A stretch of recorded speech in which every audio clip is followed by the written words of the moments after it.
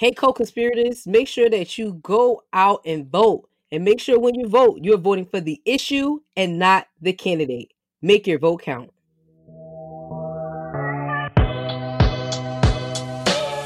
You're listening to Building the Black Educator Pipeline, the place where we talk to real people in the real struggle, doing the real work. I'm your host, Shayna Terrell, educator activist dedicated to the lifelong struggle of freedom and liberation for my people.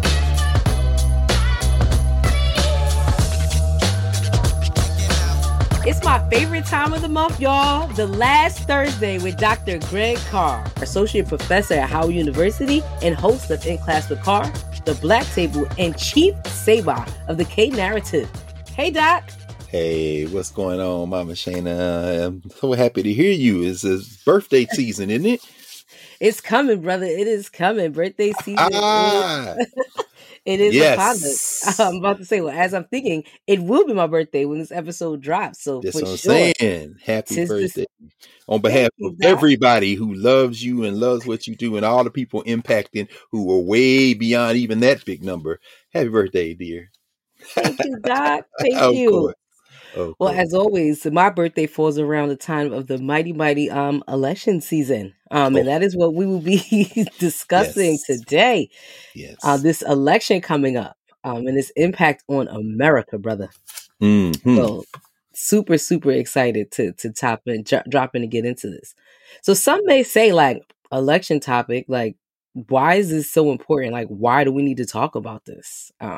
What's the relevance of this, right? Altogether. So, Doc, why is it an important topic? Why are we talking about elections today?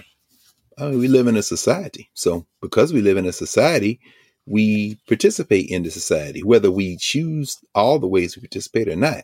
Mm-hmm. So voting is just one mechanism to attempt to influence the nature of the society, how resources are distributed, what we are called upon with regard to how we should treat each other.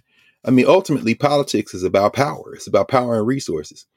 And fortunately, we live in a country where the people who live here, brought together by some of the most brutal circumstances in world history, have fought to claw their way into having some say in how the country is shaped, what direction the country will go in, and how they will be served by the country. I'm not big on serving the country. I could give a damn about the country, but because they take money out of my check every 2 weeks and yours every 2 weeks, it seems to me that we should have some, in fact, the say, if we could, over how those resources are distributed. I don't want my money going to people who are already rich. I think my money should go to people who don't have a place to sleep or eat, or who can't get a basic, grounded, quality education, who need to see a doctor regularly and don't have the money to do it. Well, that's where I want my tax money to go. And so that's why education, that's why politics is important. And that's why voting is important. Mm-hmm. I would agree with that wholeheartedly. I think that sometimes the election system, politics becomes really complex and layered for people. So it becomes super overwhelming. But even down to the point where you say, like, hey, they take taxes out of your check every month. No question. You should have a say so about where your money is going, how things are going to be funded. It's your money. It's our collective money. And we live supposedly in a democratic society, right? Like, so it's a part of democracy is a part of this process, and how we participate and how we form, the power and the structures of leadership as a society. And the reason why I think it's important for us to have this conversation today is because if you live in America, you're being flooded right now with tons of propaganda about the election. But it doesn't, in my opinion, doesn't do it does what it's supposed to do, but not what you would want it to do. Meaning, we're not really educating people on the process. We're not really educating people on why they should be voting or what's happening. One of the things that you think about when people hear about a national election, what do they think about, Doc? What's the first thing they think about? Oh, it's a national election. What election comes to mind for folks? President. The presidency. As if we're voting on one person that somehow shapes the whole country. Like we're voting on royalty or something. Yeah, that's right. That is the structure, right? Like, that is how people think that the presidency, like, oh, everybody gonna go out and vote. We need to vote for the president of the United States. When people understand the amount of power and the power structure who really has power when you talk about government. Like, president is like a kind of like a small piece of that, right? Like, he's the No figurehead. question. He's No the question. talking piece. The president doesn't write policy. He doesn't get policy passed. Like, tons of stuff. I mean, sadly, if you sit in the seat of the presidency, everything is your fault. That's just again the way that America has been designed. But when people think about the national election, people are thinking about the presidency. That's So right. I would love it if you could talk to us about what election is happening on November 8th, Doc. What's going on? And what is it going to impact? I don't know. I mean, it might be that the country will pass an event horizon, and it'll be a very different country on the 9th Mm, of November than it was on the 7th of November. talk Yeah. about that. What you Well, I mean? mean, the white nationalists are determined to destroy the country.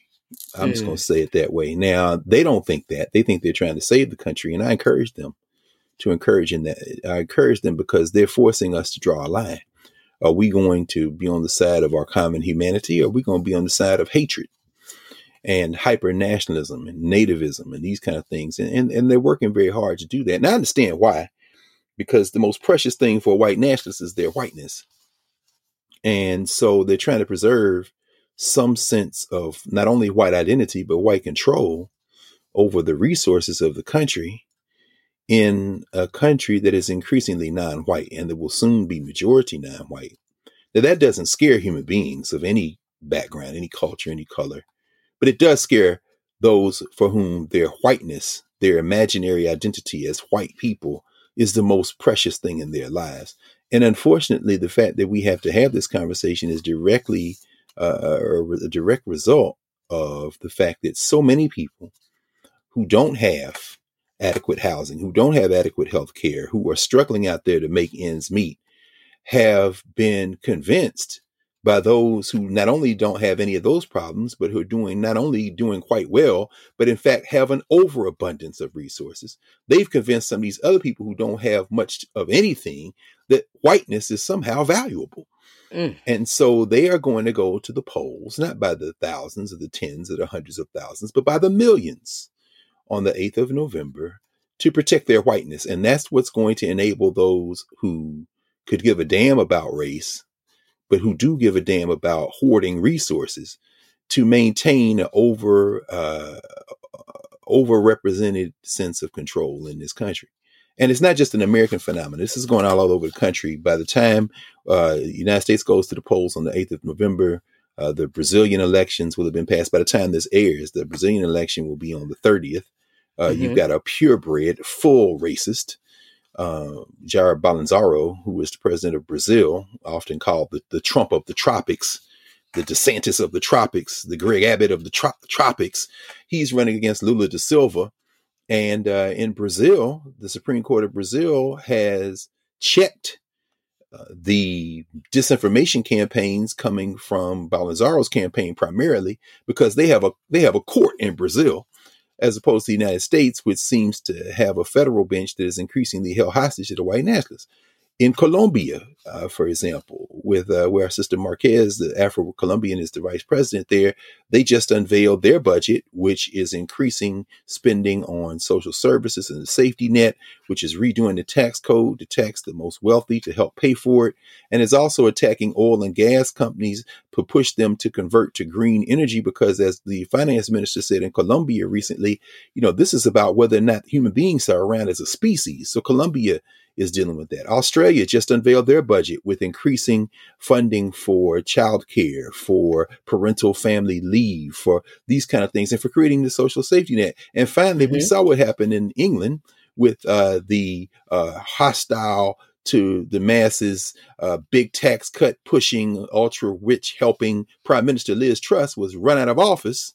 And, After 6 weeks. after 6 weeks, the young girls run out of office and replaced by a prime minister who was our equivalent would be Secretary of Treasury, the Secretary of Exchequer there, the first Indian person of Indian descent, non-white person, to be in that status as prime minister, who is saying, okay, we're going to have to walk some of this back, even though he's a millionaire and a conservative. I guess what I'm saying is the United States is lining up for what could be a disastrous election when, fueled by white nationalism, those who are the ultra rich, who are running many of these ads through dark money, or should I say white money, I shouldn't say dark money, but white money, who they're basically trying to convince the electorate to work against their interests when the rest of the world is trying to fight to increase representation by the masses of people for the collective good.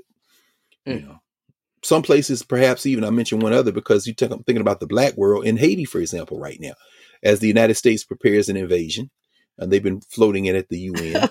Mexico and the United States, and Mexico is in it, I think, in part because so many people from Haiti who have been leaving Haiti have shown up at the southern border of Mexico. I hate to see ANLO get involved in that in Mexico, but at the end of the day, what you're seeing is that, the United States is preparing to invade Haiti, but the people in Haiti who have been interfered with for 200 and some years are pushing back like, we do not want an invasion by the United States. The people of Haiti are able and need to be able to solve their problems. Now, it's much more complicated than that. It's going to be difficult for them to stand up a kind of government that is representative and that can keep out foreign interests or keep them at bay. But the point I'm trying to make is really very simple and basic. People in society do not want to be exploited. They want to raise their children. They want to live their lives. They want to be. And when it comes down to exploitation, we're always going to fight back. And too many people in this country have been convinced that the people they should be building community with are the threat, when in fact the people who are the threat to them are the people who are sending them out there to fight other people who don't have much either. And that's the status we're in right now in this country. And that's the truth. And I think you broke it down like in poor man's terms, right? Like, which is the terms we need to be thinking about. That's right. It's the truth. And sadly, I mean, to me, what you describe, right, is at the crux of racism, to convince, right? Because it's a social construct, right? So to convince people that something matters and you should like hate this group of people, even though you and this group of people, we in the same boat. We in the same exact boat. Or the same water. We ain't even in the boat yet. Right. We all drowning in this smother together. Okay. While people driving past us on a yacht and looking at one group and saying, how could you be in the water with them? Kick them down, fight to get out, drown them, and you will be free. Drown them and stand on top of drown them and stand on top of their backs to save yourself, but you ain't never getting in my boat, right? Like that's the thought that's behind it. But again, that's at the very foundation of what racism does, right? It divides us. It's set up to divide, and it's also set up to deceive us. That's right. And the fact that constant loop after loop, year after year, century after century, people are just taking the bait. It's super sad. It's sad. So when you say that we're going to be a different country, well, I should be more specific about that. I mean, let's look at what we've got on board right now. There are 36 governors' races that are going to be decided. Yep. This year, there are 7 state superintendents. That's right. They're U.S. senators. The Senate, I think there are 10, I think, Democrats, and is it 21? I think Republicans who will be running. and really what's at stake is in many ways the trajectory of the country. Because many of these candidates are running on openly white nationalist platforms, campaigns. They are election deniers. They say that the election of 2020 presidential election was stolen. Particularly when you're talking about secretaries of state, which really set the time, place, and manner of elections. They are attempting to throw people off of the voting rolls, to gerrymander. They've already done this, and they're going to continue to do it. Gerrymander districts so that people can't be represented in proportion to their people in the polities in the states. And people say, well, voting doesn't matter. Well, if vote doesn't matter, why did they work so hard to stop you from voting? People say that's not a good answer. Okay, well, let's get very, very, very specific. If we look at the elections, the last governor's elections in Florida and in Georgia, I'm convinced that Andrew DeSantis maybe even probably won the election in Florida against this racist Andrew DeSantis, who is one of those yacht owning people who looks at the people in the water and say, I'm just like you. And then they're stupid enough to believe it because they're looking through these race colored glasses. But the vote the voting was stopped and many votes were spoiled. People went in with an intention to vote for him, for not for DeSantis, but for his opponent, the first black gubernatorial candidate in Florida, Andrew Gillum, who had a legitimate shot at winning and may have won, but a lot of those votes were thrown out. In the state of Georgia, the former Secretary of State, a white nationalist, gun-toting racist named Brian Kemp, was the Secretary of State in Georgia, and Stacey Abrams probably would have defeated him had he not, while Secretary of State, purged the voter rolls of thousands of voters, disproportionately black, disproportionately Atlanta Fulton County. So he set himself up to win. In this current election, there are more of these clowns, these pure clowns, who are running for Secretary of State in places like Arizona, in places again like Georgia, where they want to replace the guy Raffensperger, who of course is the Republican who they mad at because he actually allowed the votes to be counted in Georgia last time, and they are setting it up so that they will be in control. If they can't control who votes, and they're working hard to control who votes, they're going to control who counts the votes. And these are people you're voting for. If you don't know who's running for Secretary of State in your state, you better listen to this and go find out what their position is, because you might be saving your right to vote. Exactly. And I wanted to lift that up because one of the things, right, like you said, when you can't control who votes, you're going to make sure who votes doesn't get counted. And exactly. in these elections coming up, voter suppression is going to play a major role in these elections, right? Because they're going to try to win these things by hook or by crook. Like that, like that is what's going to happen. That's what's going to go on. That's right. Well, mostly by crook, because as you see in Georgia, still got early voting days, and we're now in the early voting season. So if you haven't done it, you don't want to go on election day, please go and vote. But in places like Georgia and Texas, they make it look like, oh yes, we've expanded access to voting, but then using something that doesn't exist called voter fraud. They have passed through state legislatures in this country dozens of bills that have lopped off days for early voting, that have restricted, as in Georgia, days like Sundays, which is the typical souls to the polls, people going to church, then you go as a congregation to vote, lopping some of those days off, that have restricted the number of drop boxes and the places where they are, in places like Harris County in Texas, where Houston is, and other places. In other words, they are fighting hard to restrict access to the ballot. Strict voter ID laws, one of the first floated years ago, was in Indiana. Since then, dozens of voter ID laws, which say you have to have a certain type of voter ID. And then finally, to the point you're raising in terms of who will count the vote, when you're looking in states like Arizona, where, I'll mention the Dakotas, North Dakota in particular, where they're saying you have to have an address on your ballot if you're going to mail it in, if you're going to drop it in. Well, a lot of the Native American places, reservations, don't have street addresses. They are districts where they're saying, well, they're going to spoil their ballots. You won't be able to vote. And in Arizona, they're saying, well, not only do you have to, in order to submit this drop by ballot or this mail-in ballot, you have to put in Social Security number, or you have to put in a state ID, and you got to put it on both of these pieces of paper. So what they're doing then is setting it up basically so, just like when we were fighting in the 1950s and 60s, in the 30s and 40s to get the right to vote, the person counting the vote can just throw your ballot away.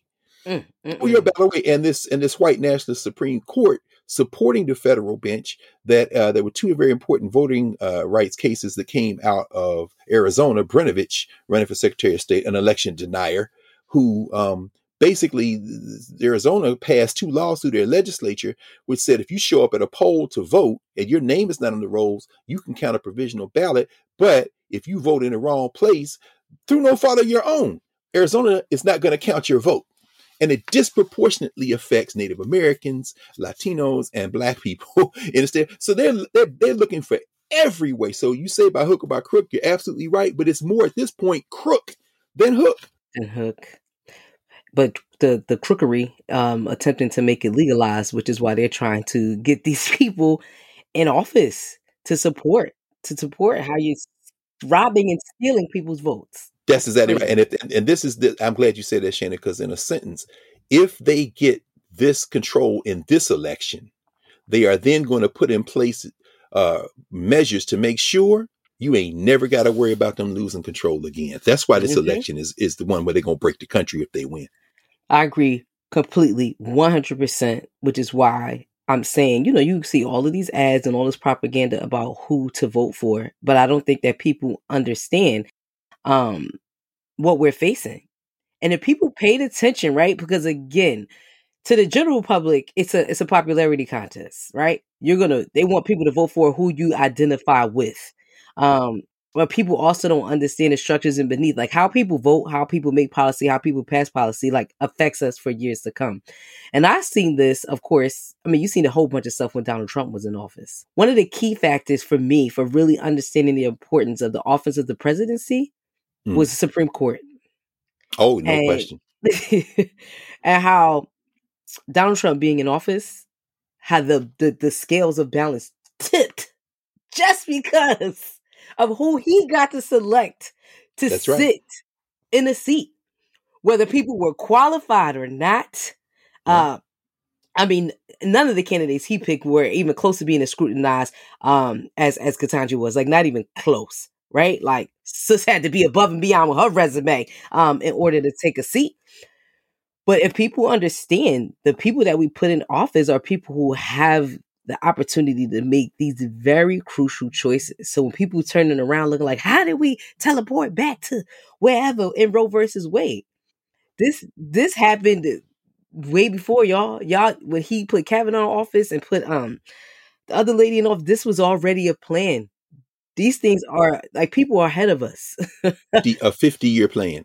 All of this is a Mhm. direct reaction to the civil rights Black Power movement. Oh yes. Yeah, And they were like the we Federalist Society came into existence in the 1980s as the next stage in their fight, in their war to shrink who runs the United States. And a lot of it fueled by the resentment for the expansion of rights of people of African descent, of indigenous people, Latinx people, women.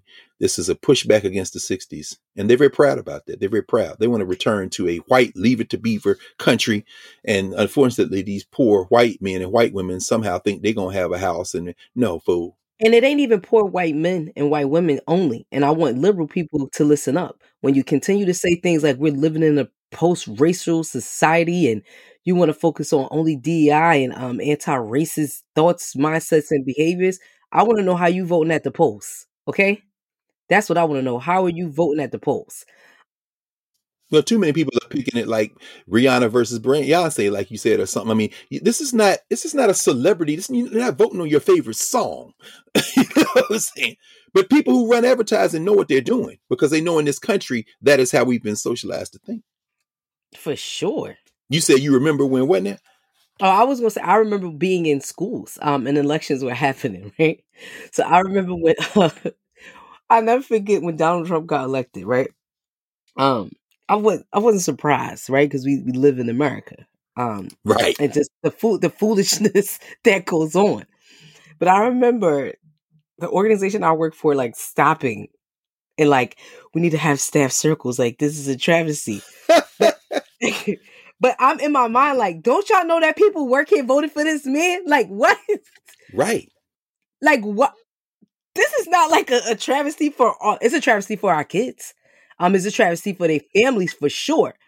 But I would like y'all to know that there are people that you employ who work with black people every day, who know the conditions that we're under and will still vote for somebody who's racist. And for a number of reasons. And I have some topics that we can talk to get into about that, about the bipolar party that's happening in America. Mm-hmm. But I just remember that happening. And people not understanding the ground. How could people? So when you say like, yeah, poor white people, no, it's liberals too. When you have conversations about living in a post-racial society and it's more about social economics than anything. That is not true. And y'all are part of the problem on having that thought process. So if you call yourself an ally or an ally to folks, you got to examine yourself too. And the fight was never over, right? No, So, no, no, no, no, no. The fight is never over. I mean, this is the sad part about it. I mean, and you're right. I mean, we talk about white, we talk about black, but when you talk about, we saw what recently in Los Angeles with the LA City Council, there was an uproar because the then sitting chair of the LA City Council who resigned, talking to a couple of other Latino elected officials, made some very racist remarks, threw the monkey word around. But she wasn't just talking about people of African descent. She was also talking about Oaxacan. For example, in Mexico, there's Oaxaca. In fact, the Black Panther movie, apparently the Submariner, Ryan Coogler and them that made him Oaxacan, right? I think that's the language he's going to be speaking in Black Panther. We understand that when we say Latino, those are just people who speak Spanish. But once you put race in there, a sister named Hernandez, who was at Fordham Law School, just written a book on Afro Latinos and Latino racism. But some of that Latino racism isn't just against people of African descent. It's also against other people who speak Spanish. And as you said, it isn't race, it's class. Because some people have crawled their way out of or been propelled out of poverty, whether it be in the Black community, the white community, the Spanish-speaking community, whatever you want to say. And they looking at the rest of the people who look like them and say, my class interests are no longer in your class interests. Let's look at young Tim Scott in South Carolina, who's running for re-election. Tim Scott is Black like you and me, but Tim Scott's politics are absolutely white nationalists because he has been enabled and promoted by white nationalists. So he is one who, did not vote to impeach the sitting president of the United States, who fomented a whole ass insurrection on January 6, 2021. He is the one who will sit in his office in the United States Senate and work against the George Floyd Policing Act, work against the John Lewis Voting Act. But he will then sit up and say and fix his little mouth and say that he supports democracy. Sir, you're a liar. But your class interests are no longer the interests of the people who you come from. So you're right, Shana. Class plays class plays the biggest role in this, but in a racial society, class is often lived as race. That's why they talk about racial capitalism. I mean, and the things get mixed in together and it just becomes lethal for those of us who don't have much. And I always say, right, at the brunt of all of this is poor Black people, right? They're going to get the short end of the stick. And then you are left with comments from some people about like, why should I care about them? And then for me, then I need you to think about humanity, right? Then you don't care about humanity, and that's something you got to live within yourself. And for these folks who are voting and aligning with white nationalists, and you think that they're going to save you, or you think that when it comes down to it, you're going to be, up at the ranks with them, you're not. You're not. And if you're happy with just getting a small piece of the pie from their little table and eating off their crumbs, then so be it, right? Like folks like that, I ain't got nothing to say to you. I don't, especially when you understand how damaging the things that they're doing are, not just to Black people, but to American society just as a whole. I was gonna say that's a key point you're raising. And I think everybody really needs to dial in on what you just said. If you want to be a racist, fine. But what you shouldn't have is the ability to then affect my life with your racism. This is the point with the Dobbs versus Jackson Women's Health decision, as you said, the Supreme Court. You've got a stolen Supreme Court seat. They would not let Barack Obama fill the seat. Mitch McConnell, the racist out of Kentucky. And by the way, the junior senator from Kentucky, another racist named Rand Paul, is running against a Black man, Charles Booker, in Kentucky. So if you're Kentucky, you need to go out there and vote. They're saying, it's a safe seat. Ain't nothing safe. The biggest number of people in this country who are eligible to vote, who decide every year the elections, are the ones that don't vote. More people don't vote than vote either Democrat or Republican. So you could change the trajectory. But at any rate, Mitch McConnell held that seat open so he could put an illegitimate judge in named Neil Gorsuch. He shouldn't be in that seat. Now, Brett Kavanaugh, who was not thoroughly investigated, if they had treated Brett Kavanaugh, they treated Justin Fairfax in Virginia, who would be the governor of Virginia today had it not been for the white Democrats. Talk about liberal like Terry McAuliffe and them and Ralph Northern, who drummed up these charges of sexual assault against him. And Justin Fairfax to this day is screaming, please investigate me. I got all the witnesses. Please investigate me. The accusers went silent. Nobody would prosecute, but they didn't want Fairfax to get in that governor's seat because they knew he would win if he were there. And what did they get stuck with in Virginia? A white nationalist named Glenn Youngkin, who has ran on an anti-CRT, keep gazing out of the bathrooms agenda, and is the governor of Virginia and is trying to destroy the safety nets in Virginia. But I said all that to say that this point that you raise is critically important because they are running not just so that they can be racist, so they can be intolerant, but they can impose their will. And with those stolen Supreme Court seats, with the Gorsuch seat, with the Kavanaugh seat, where if he had been vetted completely, he probably shouldn't be sitting there. Shout out to Clarence Thomas, who got some of those same damn charges against him, that black white nationalist. The third seat is absolutely stolen as well, because when Ruth Bader Ginsburg died, they confirmed Amy Coney Barrett so quick it make your head spin, and that gave them the majority to pass the overturn Roe, which means we won't even go through the legal thing because we talked about it before. But let's just think about it this way: instead of saying that this destroys a woman's right to choose, and for those you say, oh, they just send it to the states. No, if they win the Senate back, they are proposing to put together federal national ban on abortion, and Biden said, I will veto it. They're going to wait 2 years, get a Republican president back, and ain't nobody going to be able to terminate no pregnancy. So let's be clear. But I'm saying they passed that. It isn't just about a woman's right to choose. Here's what it comes down to. I read this other day in a law review article, and I thought it was beautifully put.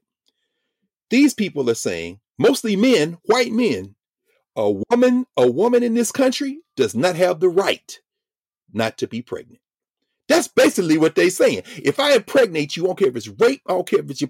If I impregnate you, you do not have the right not to be pregnant. Now that's some handmade stuff right there. You can have any opinion you want. What we're talking about is the ability for people not to impose their opinions on you.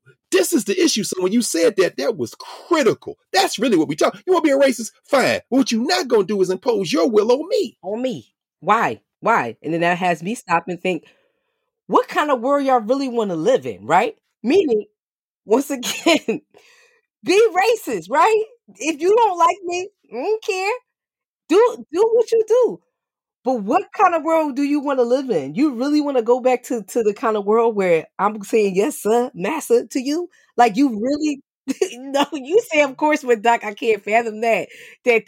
No, I cannot. Look, if the Sixers make it to the final this year, and Joel Embiid is out there, and he has a game where he starts stinking it up, how many of them same people that claim they love him, sitting down there watching him play, gonna let the N-word fly as if they invented it? This supposed to be your man's. You know what I'm saying, no question, they don't love for us. That's true. That's very true.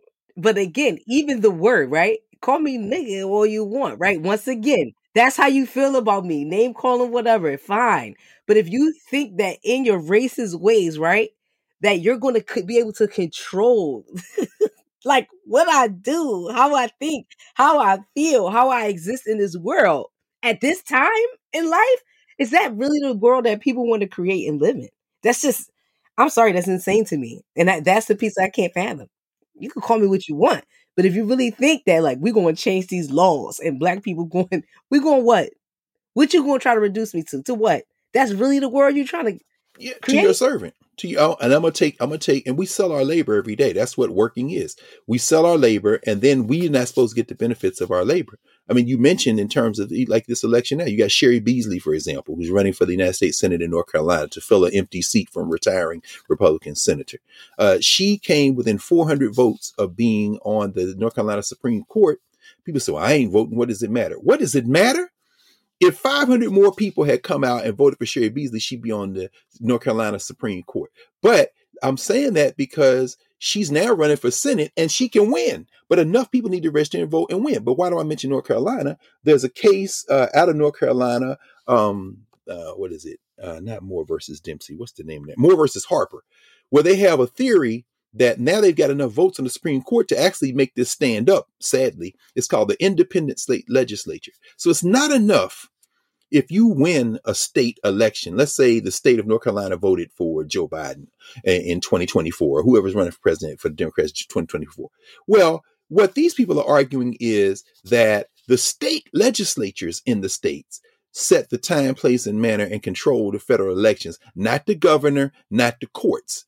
Now, let's think about that. That means that they can consider deciding they're not going to certify the votes from North Carolina for the candidate they don't like. This is the mess that they tried to float in Pennsylvania, when Biden won Pennsylvania and the absentee ballots were coming in later because the governor of Pennsylvania had expanded because of COVID access to the ballot, and a lot of votes came in after Election Day, but they were counted anyway. Sam Alito, this racist, sitting on the Supreme Court, did his best. He said, sequester the votes that come in after the deadline in case we have to revisit this after the election. In other words, if it's close enough to steal, maybe we can figure out a way to throw these votes out. That was Pennsylvania, but it wasn't Pennsylvania. It was Philly. That's why Trump was running around saying Philadelphia, Detroit. They're naming cities. I said I like to say that if the white nationalists gain control of the House of Representatives in this election, they are going to then began to investigate everything Democrat. Jim Jordan is going to be over a committee. They're going to restore this fool, Lauren Boebert, and the other person out of Georgia, Marjorie Taylor Greene. They're going to restore their privileges and on committees. They're going to put Mark Meadows in as the Speaker of the House. And that's when they're going to be talking about Hunter Biden's laptop, and they're going to try to cut Social Security. So all you poor people saying voting don't matter, you better understand you just got an 8+% cost of living increase in your Social Security. Guess what? They trying to privatize that. Ain't gonna be no Social Security and Medicaid. And Medicaid expansion in the South, you can forget it. So all you poor white people talking about, I'm voting for Herschel Walker, you're gonna be saying it with no teeth because they closing hospitals, mostly in the rural areas, and your white nationalist governor that you about to go vote for again because he's showing you a gun in a commercial will not allow with that legislature the expansion of Medicaid. You can't even go to the doctor. They'll cut both your legs off of diabetes while you walking around calling me the N-word. But the whole point is this: if we do not vote, they will take control of the House of Representatives and gum the whole thing up. They will also refuse to raise the debt ceiling, which means they're going to try to bankrupt the country. And if they get control of the Senate, oh, now you got real problems. And we can talk, I know we're going to talk a little bit about education in a minute because there's a whole slew of issues related specifically to education. But if they can do that, and then 2 years later take the presidency, you can say goodbye to Social Security. You can say goodbye to Medicaid. You can see privatization of public education. You're going to see a ban on abortion. And so if you don't think there's any difference between the Democrats and the Republicans, guess what? As become very popular now, this black saying that now everybody wants to say F around and find out. But people are willing to F around and find out, Doc, right? Like, that's the thing. Like, not in this newer generation, not voting is like a thing, right? Because it's like a protest or middle finger to the system, right? So you already stated, like, of course you need to vote. Voting matters, right? And then there was a thing, companies like vote or die, like your life depends on it, right? Diddy, Leonardo DiCaprio, this whole like you still got to vote or die. Everybody got to vote like your life depends on it. So I mean, again, the commercialization of the vote, right? But there are literally people who are like, I don't identify with any of these candidates. It don't matter if I do vote. It don't matter what I want. Like my stuff isn't going to be, put in office. Like my views, what I feel like is important to me. Like, so what am I even voting for? And there are people who just straight not vote for that reason. There's not a candidate in office that they like or that they identify with.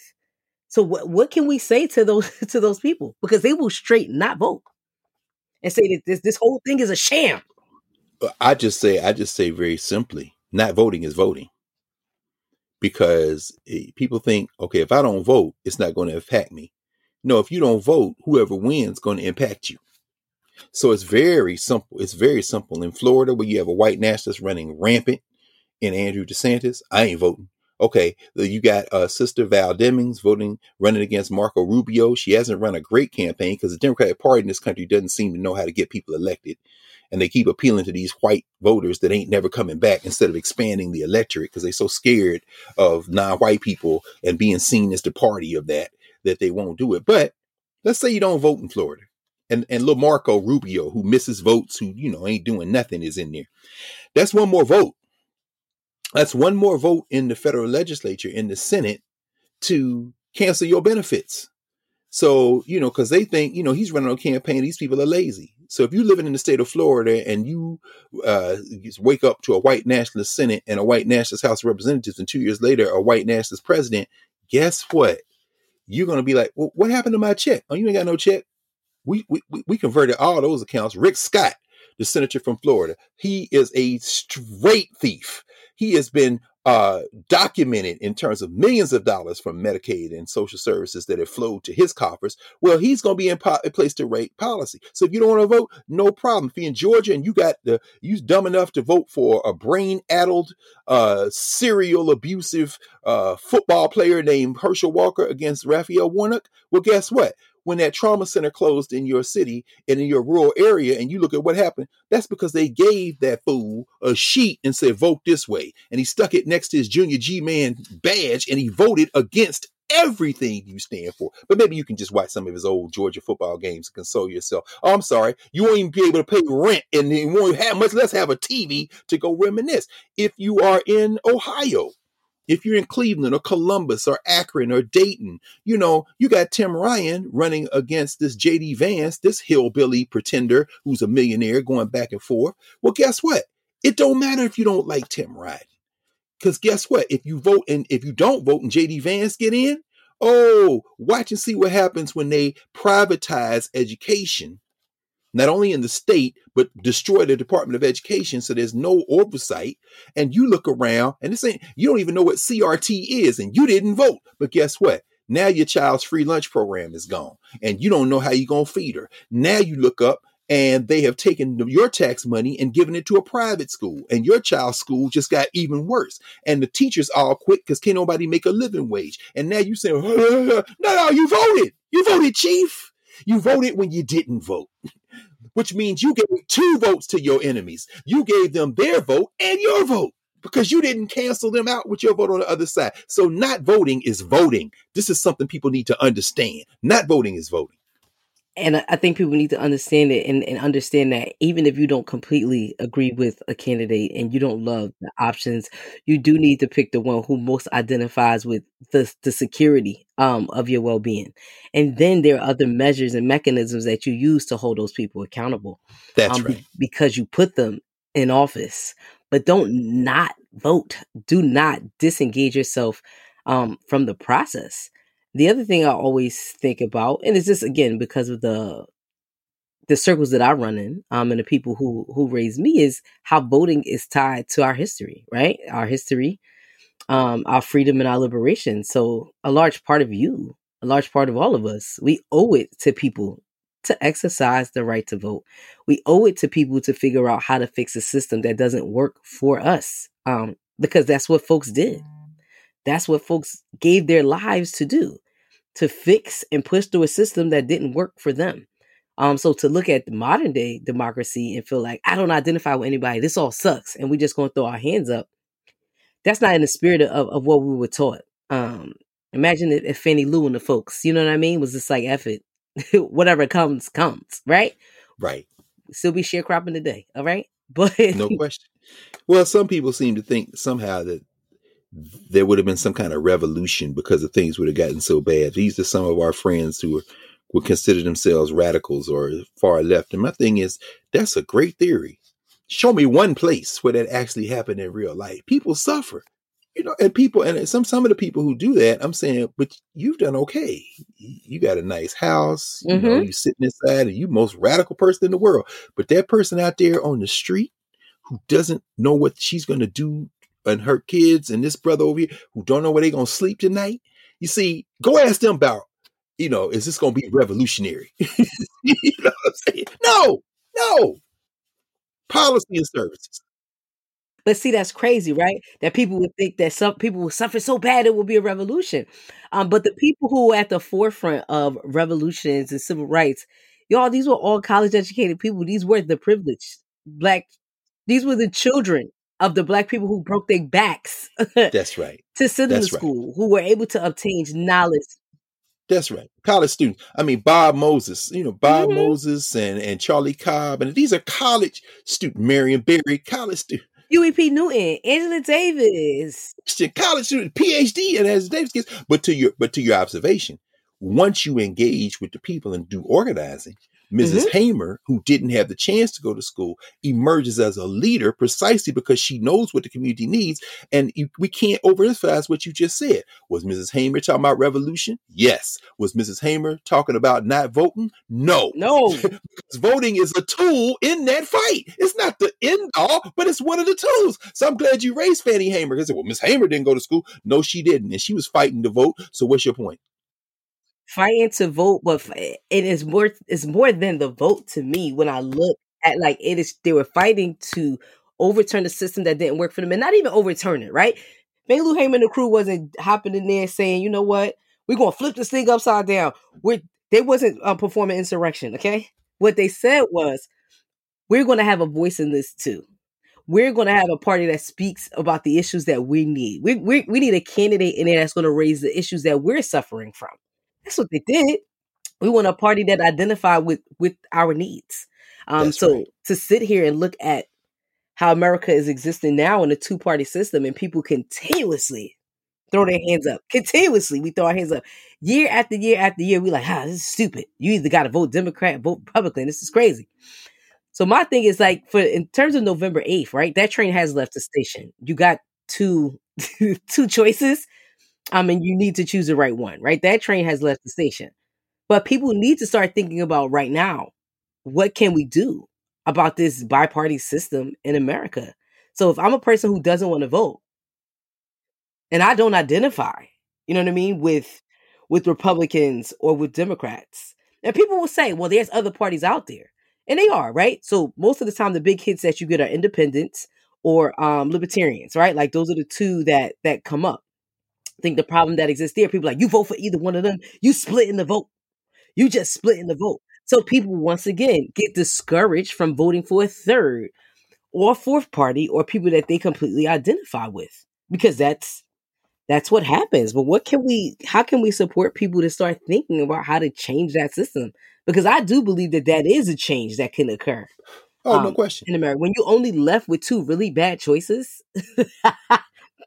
that's what we're left with. Like, that's not too difficult, though. I think in this sense, the first thing we have to do is rethink how we think about parties, political parties.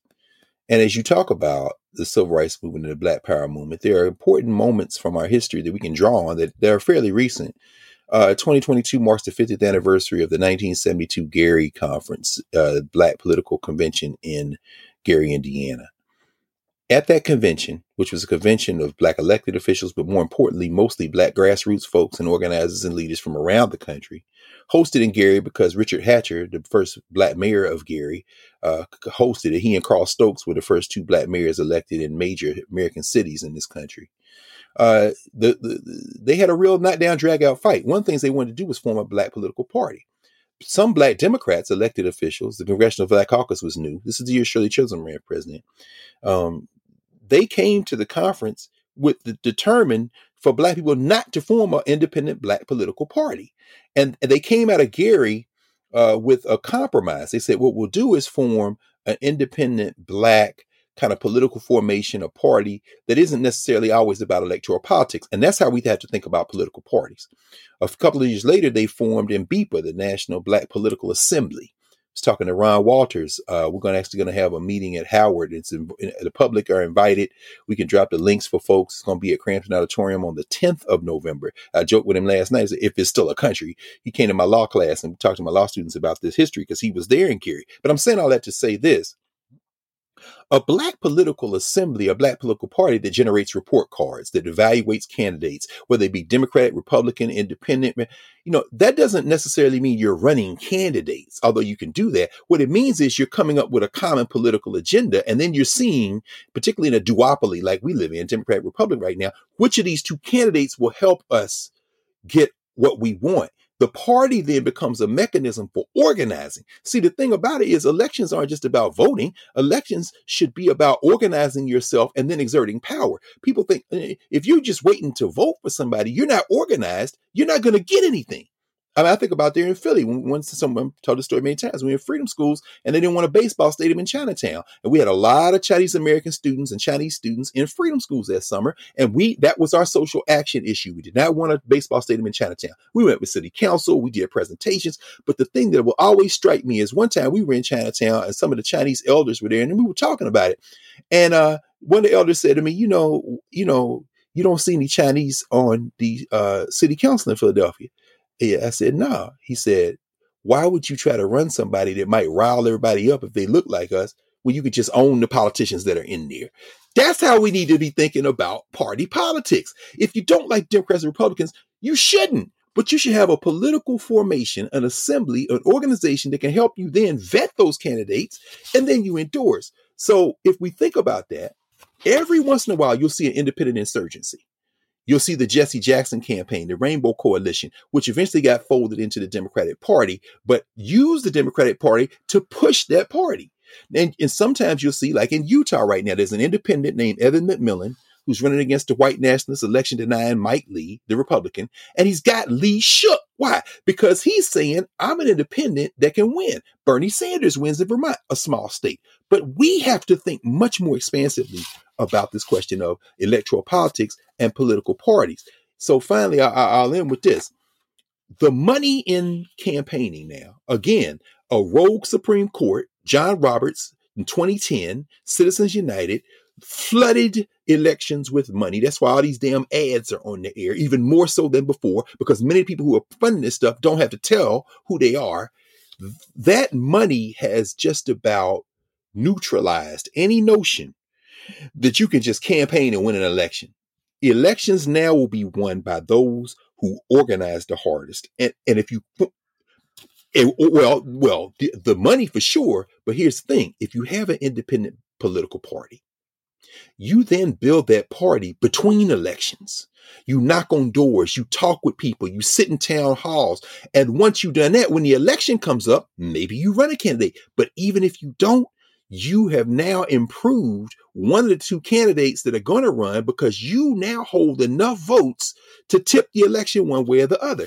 We have to be more sophisticated, in other words, to how we think about political parties. I would agree 100%. But I don't think we hear that. I don't think folks talk about that enough, to be honest. So when I think about it, I'm just like, how? Like, we got to start talking about valuable solutions to how to resolve this issue because we are losing votes, number one, right? Like, people are just like, I ain't voting. I don't like these people. Well, don't vote for the independent. You're going to split the vote. The people are like, well, I don't like the people running. Like, what do you want? Yeah, but one of those two are going to win. The independent's not going to win. That's the point. So if you like the independent, that's just fine. Go on and vote for them, which means you just voted for the person you don't like. Of the two, one you don't like, the other one you don't like even more. The third person you like a lot. You voted for them. So guess who you just voted for? The person that you don't like the most.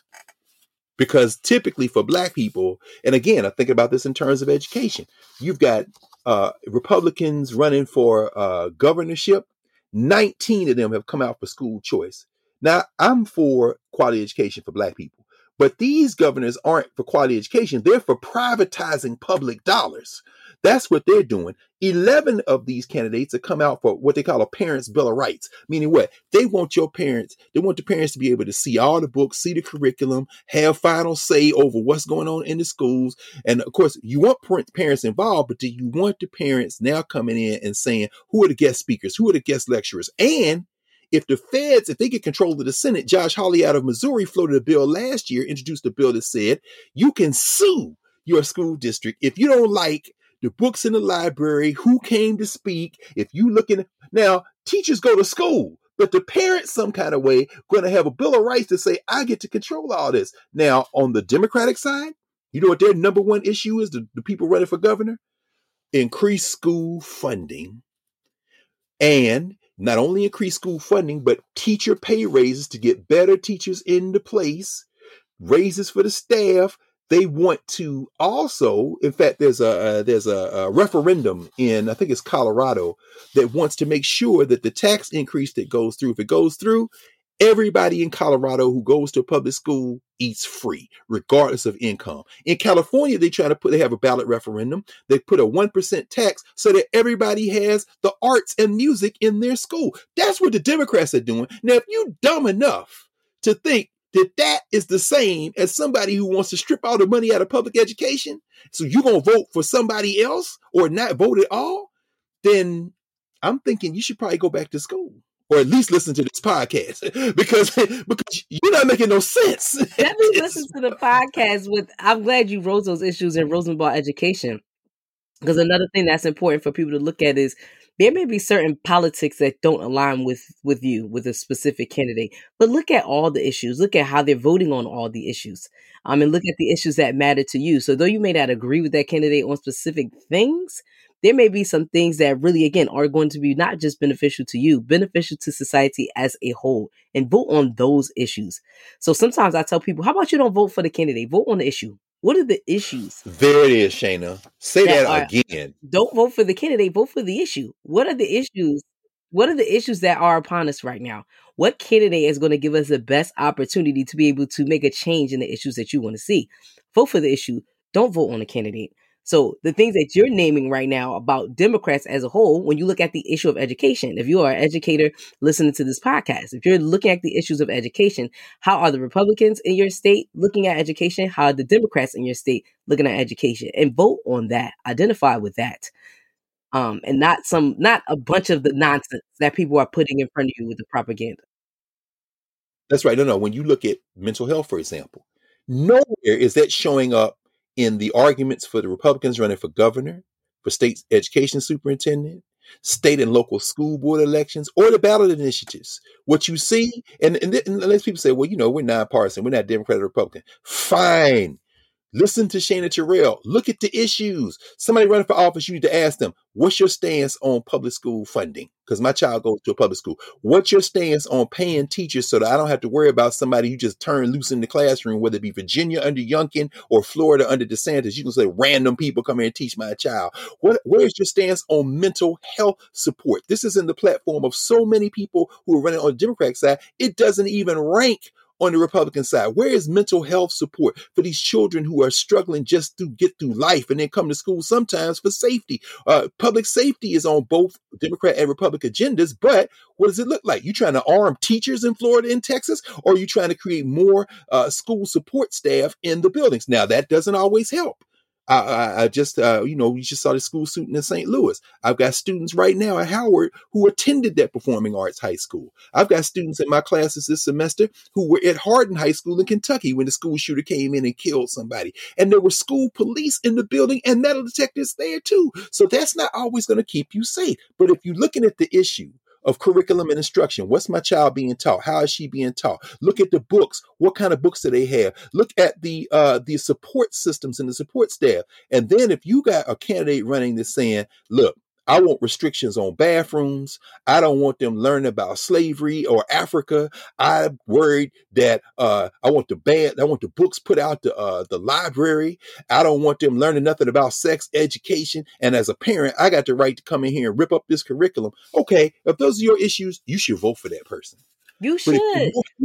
But I don't think those are your issues. Like you said, look at the issues. Stop looking at the people. Look at the issues and not the people, which is why when I told the story that I told about when Donald Trump got elected, I wasn't mad that people voted for Trump, because those are people who, in my mind, you voted on the issues that identify with you personally the most. Well, I think they voted on the person. They voted on the person, Shannon, because them same people turn around and when you poll them, for example, we just saw it, didn't we? We just saw it after the abortion ban. We just saw it in Kansas. Mm-hmm. All them people that voted for Trump turned around and said, oh, no, you're not putting an amendment in the Kansas Constitution to ban abortions. But wait a minute. Y'all voted for Trump. And Trump put the judge on that took away abortion. Y'all weren't voting for issues. I definitely think some of these people got caught up in the red hats, right? But again, when we talk about the issues, I don't know if people knew, because of what his rhetoric was, himself, all his rhetoric. I don't think that they knew that was undercover, right? Like he was about that life either, right? Good point. Good point. And I think that people always look at this man and he's smarter than what y'all think. Like no question. He's stupid in action and nature sometimes, which is like annoying, but he's really smarter than what y'all think. He know exactly how to. I mean, he's marketing strategist, genius, whatever you want to call it. He know exactly how to get y'all. Okay, we're gonna put on this red hat. We're gonna keep talking about God's gun and glory. This how I'm gonna get y'all. I don't think they had a clue that too was under his jurisdiction and what he was wanted to do. People when the people vote on issues, the other thing is like, yes, look at all the issues. I think Yes. a lot of people voted for Trump. I know in the spaces that I was in, social economic reasons, right? Like, Okay, yeah, like okay. So what would they say? Say, you voted for Trump for socioeconomic reasons. What did they think Trump was going to do for them? well, people have this false identity about the tax bracket that they believe they in, and the benefits that they, you know what I'm saying, they gonna receive. You know what I mean? From the tax break or the bracket. My Sometimes people have God. those false notions when it comes to that. So they align in those kind of ideals, right? In those kind of things. Also conservatorship, like so that there's a part of him that identifies with conservatives. That's what I would find most black people who were black conservatives would vote for him. But again, that is a issue. Look at the issues, okay?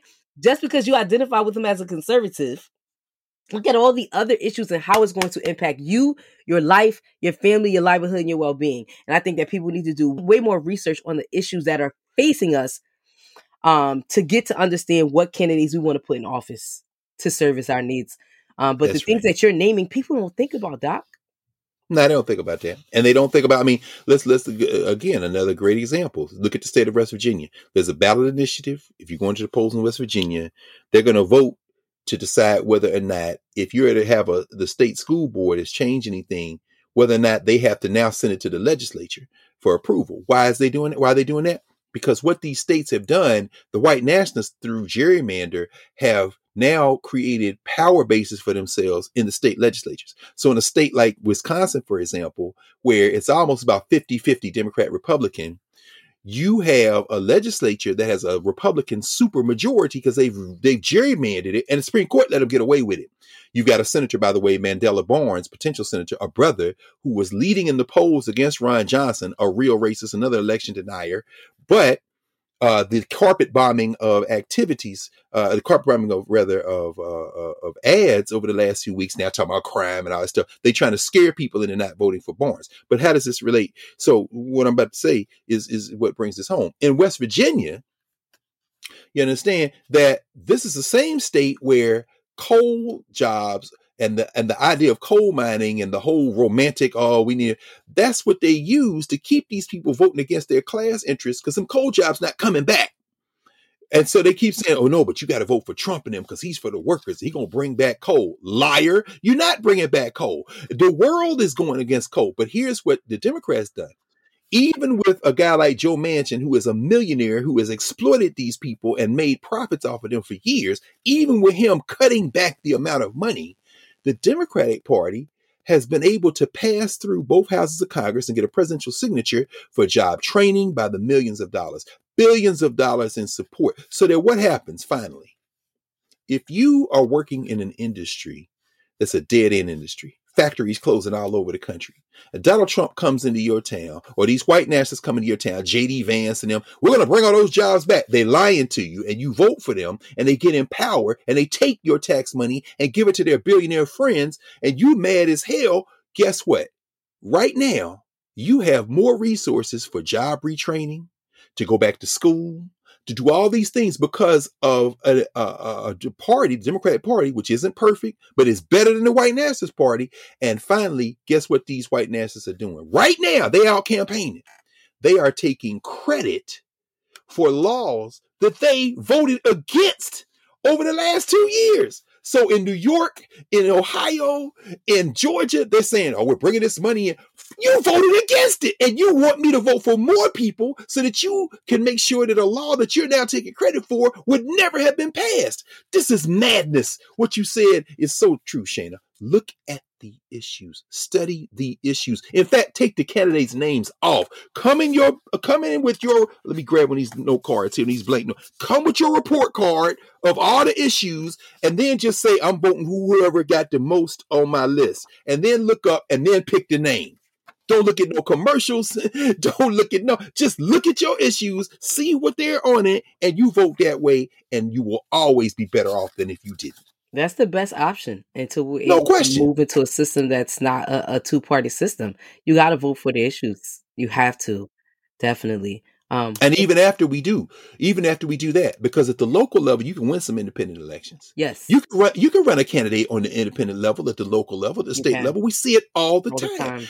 You look at the Philadelphia City Council. We got real representation. We got Isaiah Thompson. Shout out to him and the family and the baby. I see a new baby has just made it into the world. That's a beautiful thing. But I mean, in the city of Philadelphia, you can control your politics. Well, I'll give a prime example since you bring up City Council for Philadelphia. Kendra Brooks, Absolutely. her party is Absolutely. the Working People Party. That is the party that she ran under, and that is the party that she got elected under. Like, she is not a Democrat, she is not a Republican. She's a candidate of the Working People Party. That's an even Um, better example. That's exactly right. She's a great example of what you mean when you say at a local level how you can run an independent campaign, so to speak, and win. But I think if people put more stock, more energy, more time, and more organizing in it, it could, again, that could rise above just local. No, no. Well, in fact, I mean, it's a great example in Louisiana right now. It would be beautiful, Brother Gary Chambers, who's running for Yes. Senate against Mhm. John Kennedy. Now, I mean, he's clearly, in terms of TV ads and all that, he's ahead above everybody. My man slides up the blunt. He burned the Confederate flag. Now, people, once he gets your attention, you find out the guy knows some policy. He does. He's not a lightweight. He knows what he's doing. But he keeps telling people the biggest number of people in Louisiana who are eligible and registered to vote, who decide the election, don't vote. He said it ain't the number of Democrats, it ain't the number of Republicans. The biggest number in Louisiana are the people who are registered to vote and don't vote. He says, I can beat John Kennedy. But I can beat this white nationalist. But y'all got to come out. But here's where the independent politics comes in. He's running as a Democrat because, as you said, there's no independent party infrastructure built in Louisiana. And even the Democrats, going back to what you said a few minutes ago about the white liberals and black liberals, so to speak, they try to stop Gary Chambers. They stopped him when he ran for Congress. They put somebody else in, a black dude who is in the pocket and part of the lobbyist Cancer Alley and all that. Then when he didn't win that, he's running for governor. The state Democratic Party would not give him the unqualified endorsement, even though he won the primary. This the Democrat. So then people say, well, see, that's how the Democrats are, so I'm not voting. No, fool. He's still running in the Democrat.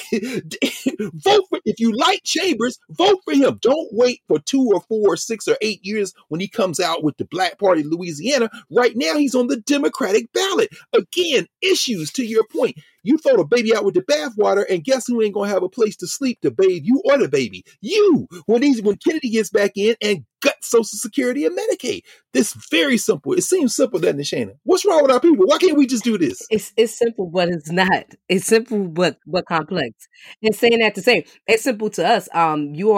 You have a law degree, and I majored in political science. So these are interests. That's true. That's true. Actually, you know what, Shana? It's interesting because there was an article in the New York Times about a month ago about this very issue. The person, and I don't buy this headline, but it's interesting to think about. They said it's really not even about race. It's not even about class. This country is now divided between the people who went to college and the people who didn't. And then they go through the statistics and see the farther you get away from college, the more likely you are to vote against your class interests. That's scary as hell. It's scary, but it's not surprising. It's scary, but it is not surprising because, again, you count people who go to college or who are educated as amongst the quote unquote privileged, and we are to a certain degree. So if I'm blue collar and I'm just hustling, making it from check to check, trying to feed my family, I'm not thinking about all of this academia stuff. And again, not only has politics become commercialized, it most definitely has become who has access to knowledge as well to understand how the system works. So if I can just really get a soundbite in there and pique your interest, you like me, so you're going to vote for me because you're not thinking about all of the complex things that actually, how government actually works, because government is not easy to understand. So you're not worried about or thinking about or have even been exposed to how government works in order to vote for the issues that are going to impact you. What happens is whatever is also sensationalized in the news. That is how people get their political information. TV. And maybe if you read the paper. So you're then also now you're not doing your own research. You are now consuming somebody else's ideas, ideologies, or the broken down bite size on how they decided to synthesize something and spit it out. They don't read the paper. They read this. They scrolling through their phone, right, and looking at sound bites. That's a new wave of where information is coming from. But that's why I'm not surprised about that, right? That gap is there, which is why I still am always going to put the responsibility back on us, right? Back on the privileged. How do we then educate the folks who don't have the power and who don't have the knowledge to be able to mobilize a group of people to make a change? And That's true. And we should also mention that everybody go to school not rich, not privileged. Most people in community colleges, most people and many people take out loans. So there are at least 4 lawsuits working their way through the federal courts where they're trying to stop the Democrats through the Biden administration for giving a little bit of loan relief, loan forgiveness. And people don't understand the majority of people in this country who are poor people and working class people who went to community college or went to HBCU or went to a public school, they are Pell Grant eligible, which means they are eligible for up to $20,000 of debt relief. And guess what? That covers most of the people who qualify. So ask them people, you know what I'm saying? So when I say privilege, I'm not talking about money. I'm talking about the idea that you had access to college and that makes you more privileged than other people who don't.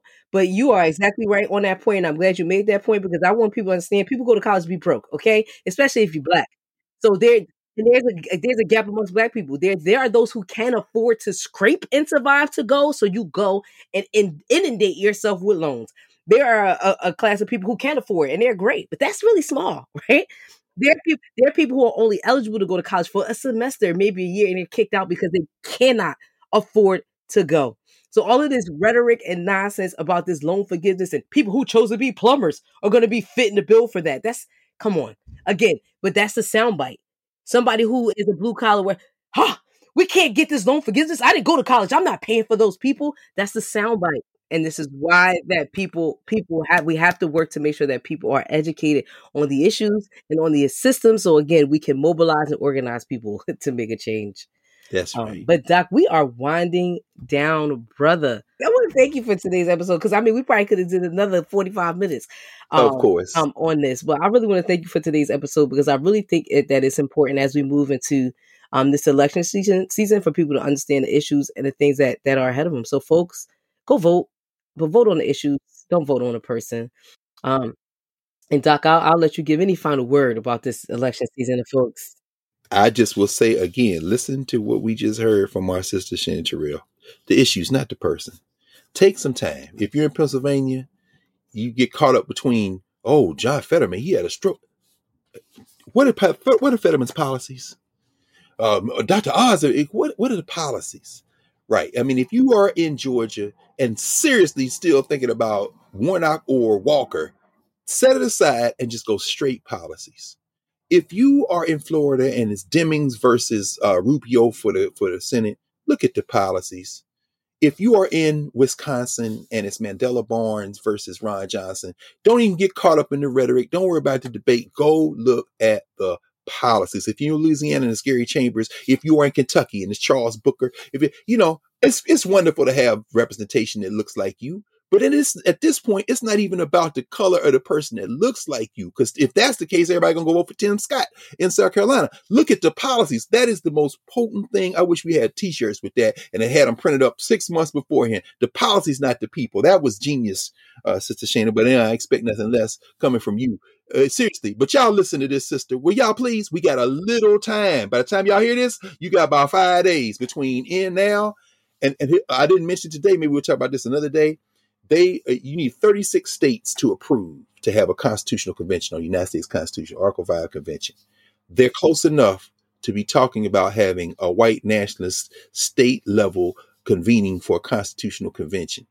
And you want to see a dance? Watch when they lock in. If they can get that constitutional convention, you better get you another passport. The ride. Okay, the KKK will ride, honey. The KKK will ride. Okay, that's what that sounds like. So thank you so much, Doc, for coming on today. Shout out to all my folks out there who support us and listen every week. This show is hosted by the Center for Black Educated Development and funded and produced by our partners, Bright Beam. So please subscribe wherever you listen to your favorite podcast, everybody. Peace. Until next time.